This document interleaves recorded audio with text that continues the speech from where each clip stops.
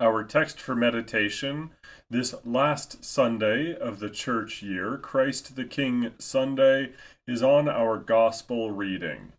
Hear the word of our Lord from Matthew chapter 25, verses 1 through 13. Then the kingdom of heaven will be like 10 virgins who took their lamps and went to meet the bridegroom. 5 of them were foolish, and 5 were wise. But when the foolish took their lamps, they took no oil with them. But the wise took flasks of oil with their lamps. As the bridegroom was delayed, they all became drowsy and slept. But at midnight there was a cry, "Here is the bridegroom, come out to meet him." Then all those virgins rose and trimmed their lamps. And the foolish said to the wise, "Give us some of your oil, for our lamps are going out." But the wise answered, saying, "Since there will not be enough for us and for you, go rather to the dealers and buy for yourselves." And while they were going to buy, the bridegroom came, and those who were ready went in with him to the marriage feast, and the door was shut. Afterwards the other virgins came also, saying, "Lord, Lord, open to us." But he answered, "Truly I say to you, I do not know you. Watch therefore, for you know neither the day nor the hour." This is the gospel of our Lord. God be praised for his glad tidings. Now grace, mercy, and peace to you from God our Father and our Lord Jesus Christ. Amen. Let us understand the parable before we preach it. The bridegroom is Christ. The virgins are his servants, you and me.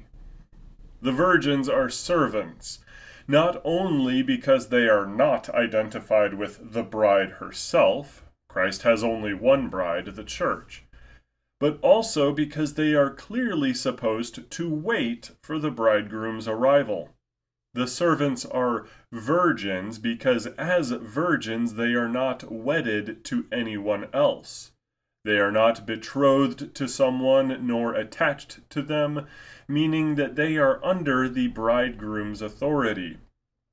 These servants are told to be ready for the return of the Lord, for the wedding feast. This is the wedding feast of the Lamb, the blessed estate of all saints after Judgment Day. So we understand that our Lord Jesus is speaking about the servants within the church, that is, every Christian. You and I are not attached to some other deity or religion or movement. We are not idolaters. While we are part of the bride of Christ, the individual Christian is not by himself or herself the bride alone. And as Christians, we must both wait for our Lord's return and serve. As the parable shall explain, though, not all who are in the church are faithful to our Savior, and thus they do not truly belong to him. Now the lamp is a light, of course, the means by which the servants may see the bridegroom, and the bridegroom may see and identify those that belong to him. The light is the transformed life of the Christian through sanctifying good works. From Matthew 5, verses 14 through 16, "You are the light of the world. A city set on a hill cannot be hidden, nor do people light a lamp and put it under a basket, but on a stand, and it gives light to all in the house. In the same way let your light shine before others, so that they may see your good works and give glory to your Father who is in heaven." Now the oil is not the works themselves, but that which produces works, meaning it is faith, or being converted. In the eyes of God, if one does not have faith, then they do not have works either.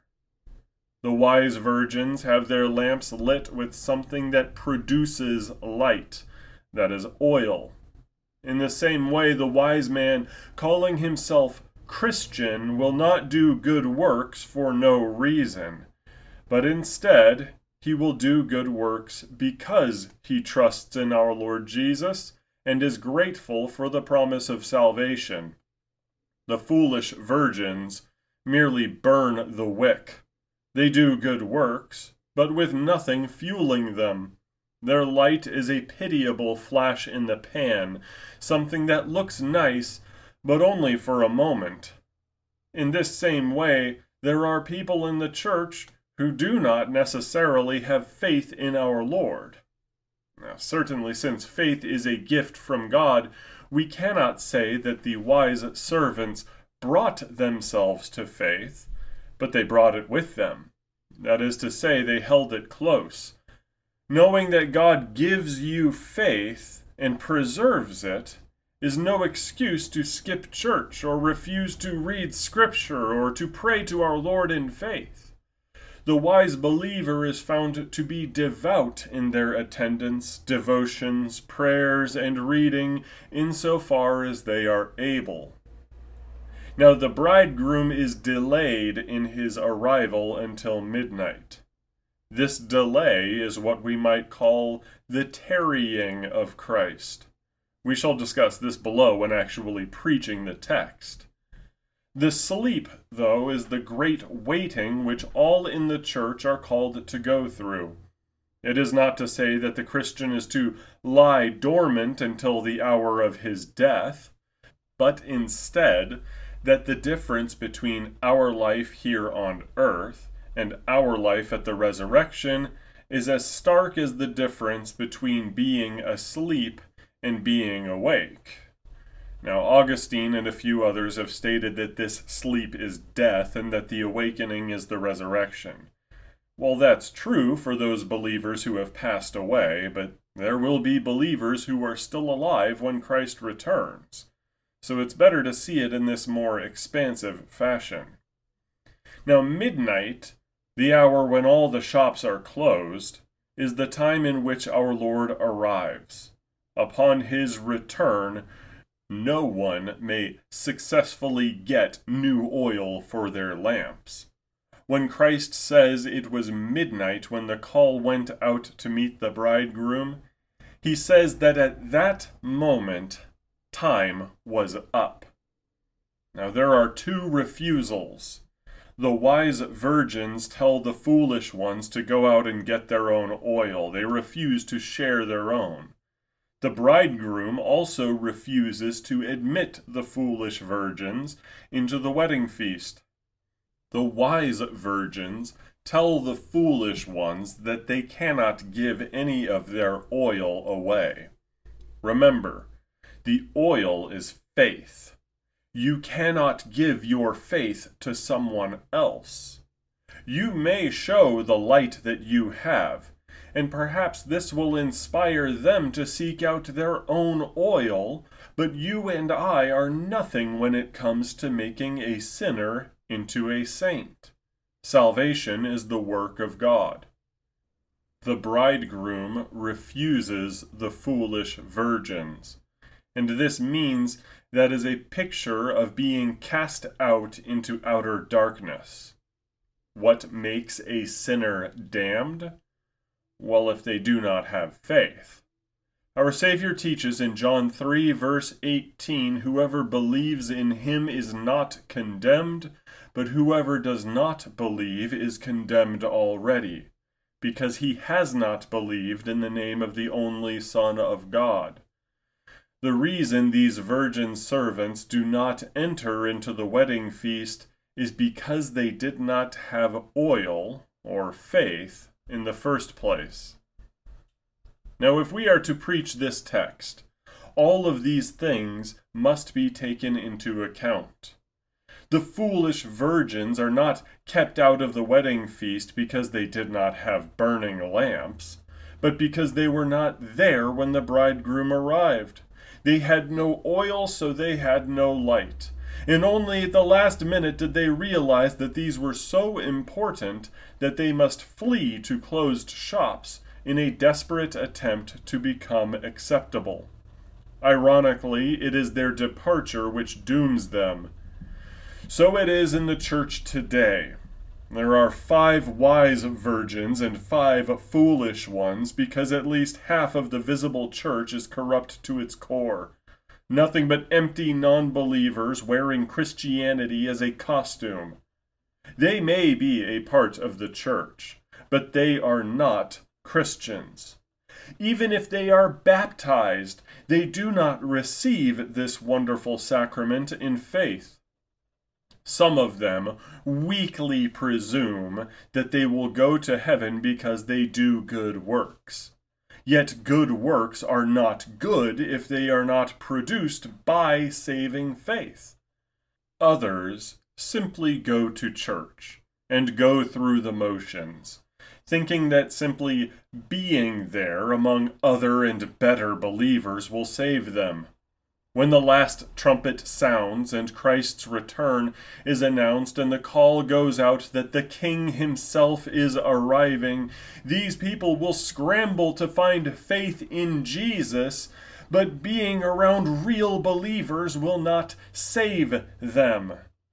On the final day, the message will ring loud and clear, "Time's up," and any excuse we may have will melt away. There will be no second chances. There is no other oil, and these fake nominal Christians who had their entire lives to prepare themselves will be swallowed up in damnation forever. How cruel a fate is it? To go one's entire life thinking they were saved, only to find out that they were damned. How torturous it must be for the false believer to burn and howl and impotently scream from the bottom of the lake of fire, "But I was a part of the church." They may say this, yet Christ's response to them is as he says in the Sermon on the Mount. When they cry, "Lord, Lord, did we not prophesy in your name and cast out demons in your name and do many mighty works in your name?" He replies, "I never knew you. Depart from me, you workers of lawlessness." Matthew 7, verses 22 and 23. Their works, if they had any to begin with, are extinguished in the eyes of God when the judgment arrives. They count for nothing, a mere burnt wick with no oil. There are entire denominational bodies full of and watched over by and presided over by the foolish servants. Case in point. If a pastor tells you to not say the phrase, "Christ is King," if a church body cares nothing for doing good works, and their preaching of the gospel amounts to "Jesus died so perverts don't feel bad about their sin anymore," and if a theologian wastes thousands of people's devotional time telling them that the gospel was nothing more than an existentialist scheme to get rid of anxiety, these bodies are fake Christian bodies, nearly full of foolish virgins. They comprise the tares in the wheat field, empty people with hearts devoid of any passion for God until their hearts are full of panic on the last day. Beloved, if you do not trust in Jesus Christ for your salvation, then you are one of these people. Oh, you might do nice things for others. You might nod along at the pastor's message, blissfully thinking about something else while he preaches. You mouth the Apostles' Creed. Not meaning it, not praying it, but you're saying the words. Perhaps you feel like you're heaven-bound because your family has always been Christian and they've always gone to church, and you think you're a good enough person. None of these things gets you to heaven. Faith does. Keep your lamp lit, beloved. Lit with the oil bestowed upon you, the faith which was brought to you by word and sacrament.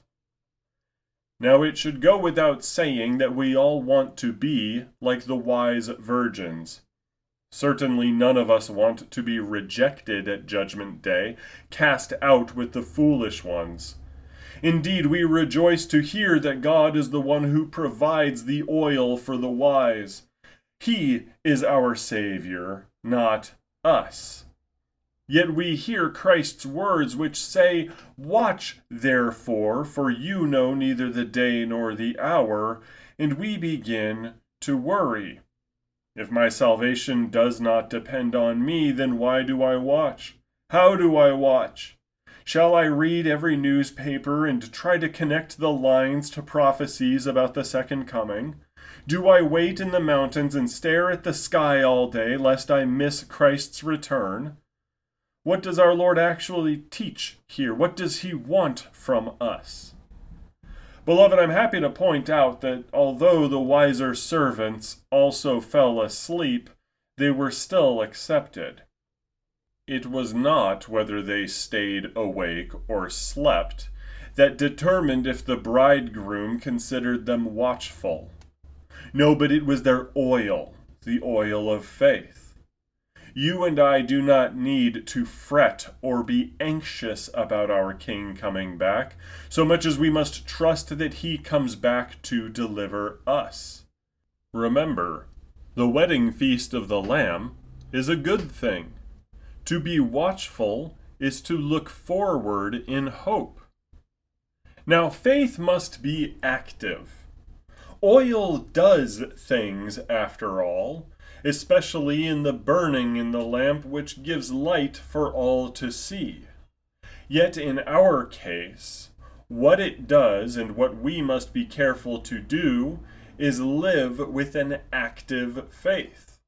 To study the Scriptures, to attend the divine service, to pray to our Lord on every occasion, whether good or bad, these are what it means to be watchful. It means to receive with gladness the blessings of our baptisms and the body and blood of our Lord in communion, where we receive forgiveness and strength. With all these, we have ourselves an active, living faith which our God sees and says, "Yes, this one may come to the wedding feast, for he held to the promise and wavered not." Now our Roman Catholic friends might opine that the lamp must be lit. They want to emphasize good works, and I'm sure we have Methodist friends that would say the same. We have already distinguished between trusting our Lord and the good works we do as a result of that trust. This is not to say that good works are not important. Heaven forbid, for they are indeed a necessary result of faith. I'll tell you right now that doing good works like helping the poor, serving our neighbors in our vocation, loving our enemies, and strengthening our faith and people, these are all healthy and wonderful things to do indeed. Good works strengthen saving faith, fortify it, and show to our hearts that God is truly transforming us in accordance with his promise to sanctify. But let it bring us joy and peace to know that these things are a result of what God has done in our lives. Let our burning lamps shine a light on the coming hope before us, namely the arrival of our Lord and King, Jesus of Nazareth, who returns to bring us the inheritance of eternal life. Now the peace of God, which surpasses all understanding, guard your hearts and your minds in Christ Jesus our Lord. Amen.